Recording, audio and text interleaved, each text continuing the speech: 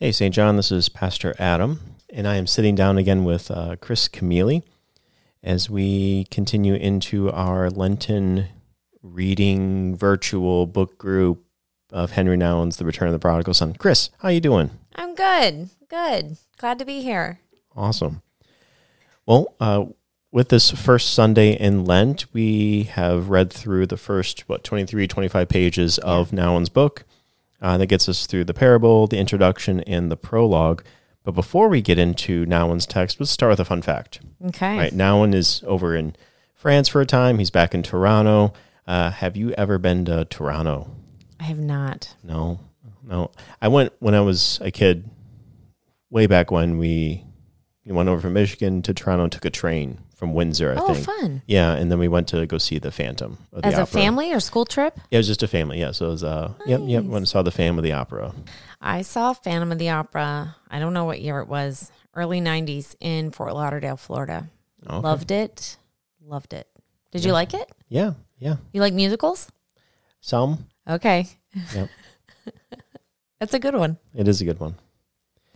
All right, well, we're getting into Nouwen's text, and we're going to be dealing with the parable of the prodigal son all of Lent. We're going to be dealing with it through Nouwen's book. Our Wednesday services are going to look at the parable, and my hope is by approaching the parable in a variety of ways through a variety of Christians and lenses that will grow in our appreciation of what Jesus is revealing in these words and parable to us.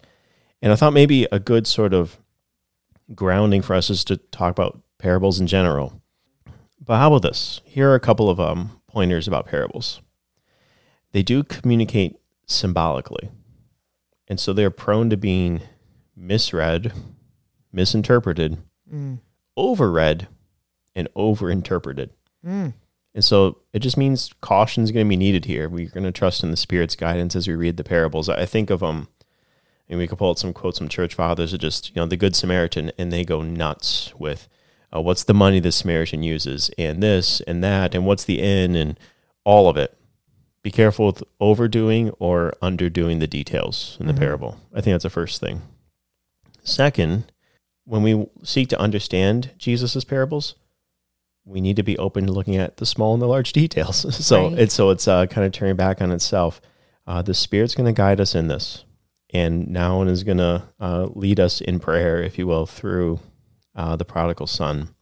Another thing to think about with the parables is just to focus on the actual story that is told.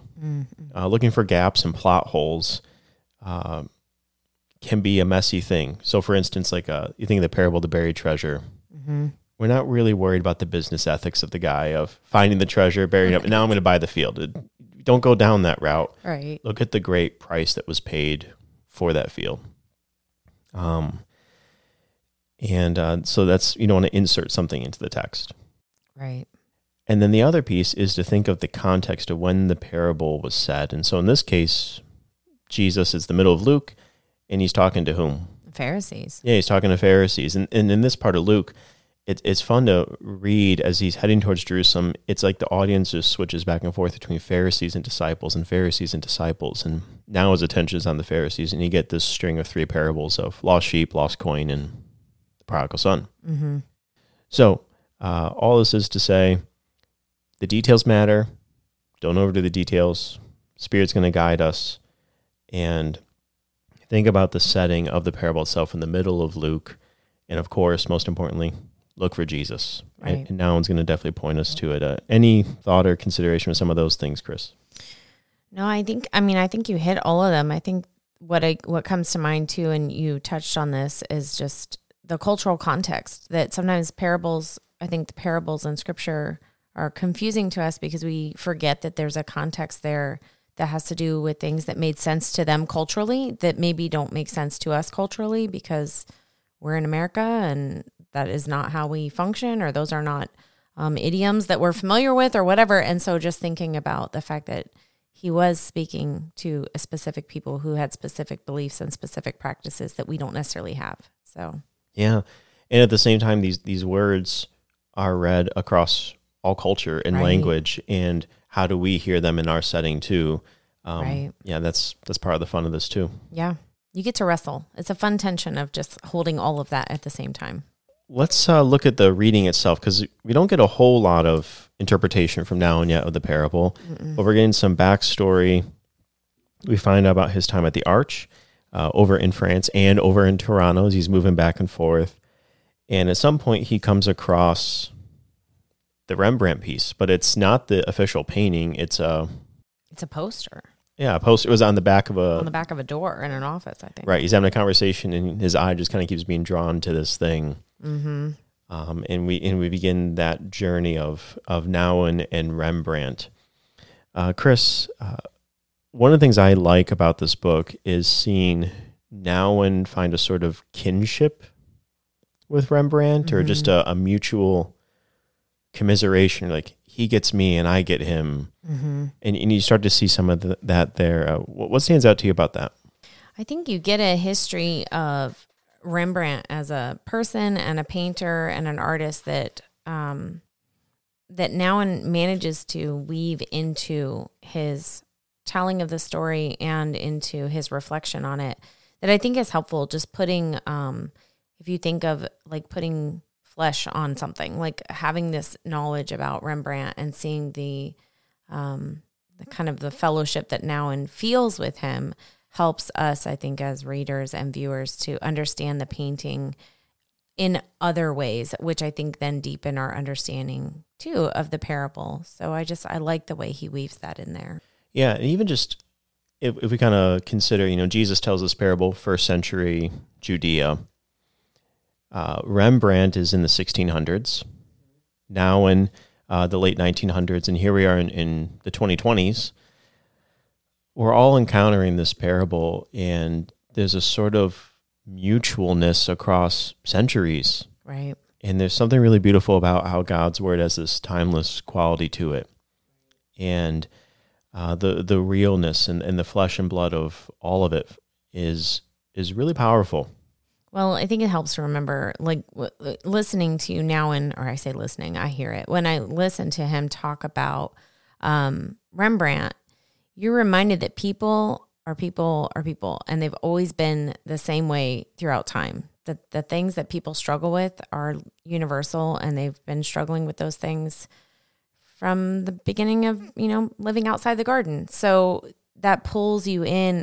It doesn't matter when Rembrandt lived or painted, and it doesn't matter when Nahum wrote this. It's just relevant still. In the reading, it also will become a sort of memoir or even a little biography of near the end of Rembrandt's life. I mean, this Prodigal Son piece is one of his last pieces that he actually completes. Mm-hmm. And so you'll get some other discussion of Rembrandt. You'll see some pictures in your book of some of his other work near the end. And so you get a little bit of a memoir bio, and that's kind of the people are people, in how Nahum finds a resonance there. And our hope too, and why I bring all this up is Nahum, Rembrandt, right, our brothers and sisters in Christ, we're going to be able to speak into each other's lives here, these eternal truths of God. All right, I think another thing to bring up is the idea of encountering a piece of art. I mean, I like Nahum's story. He's in an office, he's in a meeting, and he is not paying attention, right? Right. There's the poster of it on the back of a door, and he's just enchanted by it, and it's a poster. Mm-hmm. Why can art, I don't know, it's just art does this sort of thing. Oh, yeah. Yeah, I mean, man, I could talk a long time about this. I'll have to censor myself. But I think that what is beautiful about that to me is that it is the reminder that God can and does use all kinds of means to get our attention and to speak to us about something. And I think that the fact that Nahum was literally distracted by this painting and, in the version of a poster is interesting to me, because I don't think that was just him, like, oh, I'm just not paying attention. I mean, I feel like the Lord was reaching out to him, was showing him something in that moment. And, the book that we have is the product of that encounter that he had through seeing a poster. And so I love to remember that God can use all kinds of things and I think God loves to use art to speak to us. So, yeah, I think even just, historically how churches delight in art and beauty and adorn their sanctuaries and adorn their spaces. I mean, we have a print of Rembrandt's piece out in the narthex, and we want to invite that sort of spiritual reflection and devotion. And I mean, how the arts are these sort of windows into truth, and they point us to the real true, the real good, the real beautiful that we have in Jesus. And Rembrandt's painting, reprinted on a poster, begins this sort of journey for Nouwen. Right. And directs him back to these beautiful words of Christ about, the Son who has returned. Yeah. Now, it's not just France, it's not just Toronto, but Nouwen is traveling a lot in these few pages because he does end up eventually in St. Petersburg. He's just not contented with the poster itself. He actually wants to go and see the real thing. Yeah. What stuck out to you about that journey to Russia and eventually to the museum?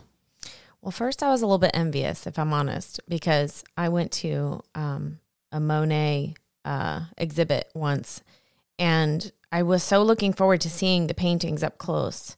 But we were sort of shuffled through like cattle, and I didn't even really get a chance to stand and look at the paintings. It was more like just keep moving, and there was just this massive crowd of people.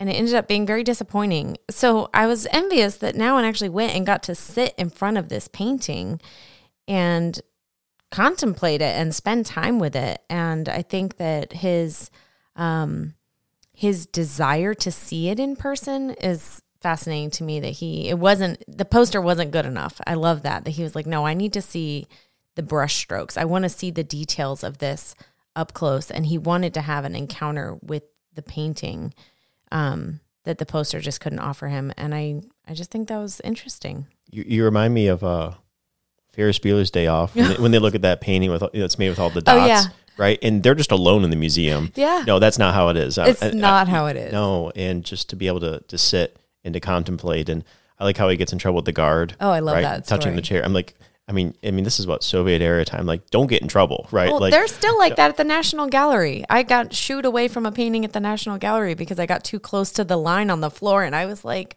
"Oh my gosh!" And again, this is just why art is wonderful, because it does literally draw us in. Our God as Creator has made us as His human creatures to be creative, to explore the depths of truth and meaning, and to display this in writing, in visual, in song. And they're all sort of echoes of just the greater truth that's there. And I want to get right up close and see the brush strokes, right? And what was it now? And also just wanted the right time of day. Yeah. When the light was a certain way, and that was like the way to see the image itself. Right. Well, when you look at the painting, there are pockets of it that are very dark. And I could see how even, when I look at the print that's included with the book, I feel some of that same compulsion of like, I want to see the actual painting, because there are pieces of this painting that just don't translate well to being copied and printed. And so I imagine that when you're sitting in front of it in person and the light is hitting it at different angles, you are able to see pieces of the painting that we might actually be missing a little bit in just looking at these copies. So I see the draw for wanting to go and like spend time. I don't know if this is a worthwhile tangent or not, but it just makes me think about the scriptures themselves. And there's a sort of desire. I want to get back to the original, or the Greek and the Hebrew, and not to lose sight of like when we read the English translation, whichever translation is in worship, and say this is the word of the Lord, we can say with great confidence, thanks be to God, and that God speaks through that translation. But I can get that sort of desire of running back to the original, but even then, even that is still pointing us to the Christ actually said the parable itself, right? And that's kind of the idea, is not to get caught up in the art or the words of Scripture, but rather in the flesh and blood Jesus, who's here for us, right? And that's what Nouwen's kind of searching for. Mm-hmm. So Nouwen travels to Russia. He's at the museum. He does eventually get to sit in a chair, and while you have this huge expanse of geography and journey in that sense, I love his eyes journeying over the piece. He looks at this figure and then that figure, and that's what this book is going to be. the next three parts are, I'm going to consider the younger son, the elder son, and the father. And our eyes are just going to kind of move with now into these different parts of the painting. Right. And that's the journey that's laid out for us. I guess maybe to say journey one more time, we think of the parable of the younger son does go away and come back. And as Christians, we speak of our lives as we are on a sort of pilgrimage. Yeah. Right. We're heading towards the heavenly city. We're heading towards from exile to home. This is very much our lives as Christians is looking for settledness and all, and it's just can't find it. Right. Well, I love you use the word pilgrimage. I was thinking of that word when you were saying journey, because I think that one of the beauties of this book is that you have layers of pilgrimages happening. You have, Nouwen's own pilgrimage journey from actually, moving to see the physical painting itself. You have, what you're talking about where he's studying these different parts of the painting at different times of day. So he's on this sort of pilgrimage of just a visual pilgrimage of moving through the piece of art. And then you have the actual, story, the return of the prodigal son. You have that pilgrimage journey. And then you've got Rembrandt's story woven in there. So there's just these layers of journeys and pilgrimages happening at the same time that I think just make it such an interesting reflection on the parable. Yeah. And so, Chris, how about we move into big questions and maybe we can talk about some answer to them here, but I think this is to encourage our hearers as they contemplate more what Nouwen's bringing up. And as we reflect on the parable and reflect on our Jesus, what are some big questions that come to mind from this week? So I think one of my big questions is one that Nouwen brings up about how we're loved, and the idea of, can we allow ourselves to be loved without prerequisites? I think that's a question worth sitting with and thinking about. What does that look like for us in our lives to answer that question for ourselves? And it definitely makes me think. If I allow myself to be loved without prerequisites or conditions by God or other people, it's not just not just God, but even by my fellow members in the body. And this even goes to why he goes to the arch, right? To kind of get away from the accolades and the pridefulness. How do I give love in this way and even receive love without that prerequisite you're talking about? Right. That reminds me on page 16. First whole paragraph, he says, "For many years, I tried to get a glimpse of God by looking carefully at the varieties of human experience, loneliness and love, sorrow and joy, resentment and gratitude, war and peace. I sought to understand the ups and downs of the human soul, to discern there a hunger and thirst that only a God whose name is love could satisfy." One of the great challenges, I think, for us is the ongoing desire for satisfaction. That you're going to get these echoes, these resonances, these moments like, oh, this is so good. And yet it's still going to come up short somehow. Right. That there is if you think of the God-shaped hole in our heart sort of idea, or there is a satisfaction that only comes from our God whose name is love. And we may, we get echoes of what that love looks like in our lives, but even that is inadequate to what he will fully bring through his son for us. Right. Any other sort of questions that might come to mind for us and for our hearers? I think it's just helpful to reflect on that and think about the ways that shows up in our own lives, and how that hunger or that sense of coming up short with finding real lasting satisfaction, how that shapes the ways that we behave and the ways that we engage with each other and in the body and in church and all of those things. Because I think that if you think about the fact that there's a whole bunch of people walking around who feel unsatisfied and with a longing, then that is shaping how we're willing to interact with each other. And just thinking about, what is the body of Christ supposed to look like when you're dealing with a bunch of, so to speak, sort of broken parts? Like, how does that work? I think another question, Chris, would be, we talked about art for a while, but we encounter the arts. Or even just think about here at St. John, we have artwork that will shift, but there's also just permanent sorts of art, the stained glass windows or the rock, and when you come across a piece of art that's either temporary or permanent, what do you bring with it to that piece of art? Nouwen brought himself to that poster and eventually to the thing itself in St. Petersburg. What sort of thing do you bring before that encounter with the sort of portal to truth and the portal to a picture of God and what he's done for us? Well, I mean, I don't know if we want to get into this, but I think what Nouwen invites is a sort of honesty with ourselves about those things, about what are we bringing when we encounter the art. What is the art inviting us to, and then what are we bringing to it ourselves, and then how does that affect how we see it or receive it? Because I think art is so much of the time it's an invitation. So how do we receive that invitation that the art is extending to us is going to be filtered through what we bring to the art and how we're showing up to that piece. All right. So what sort of honesty with ourselves do we bring to it? Yeah. And that's why I think why Nouwen's nice for us is he is honest and open about himself. And so often we are reserved. Yes. And we get to kind of step into his wounds and pain and help us find that honesty about ourselves too. Mm-hmm. Well, cool. And then how about, there's going to be a lot of good passages from Nouwen in this read. What is a quote that you would want to highlight for our hearers in our reading?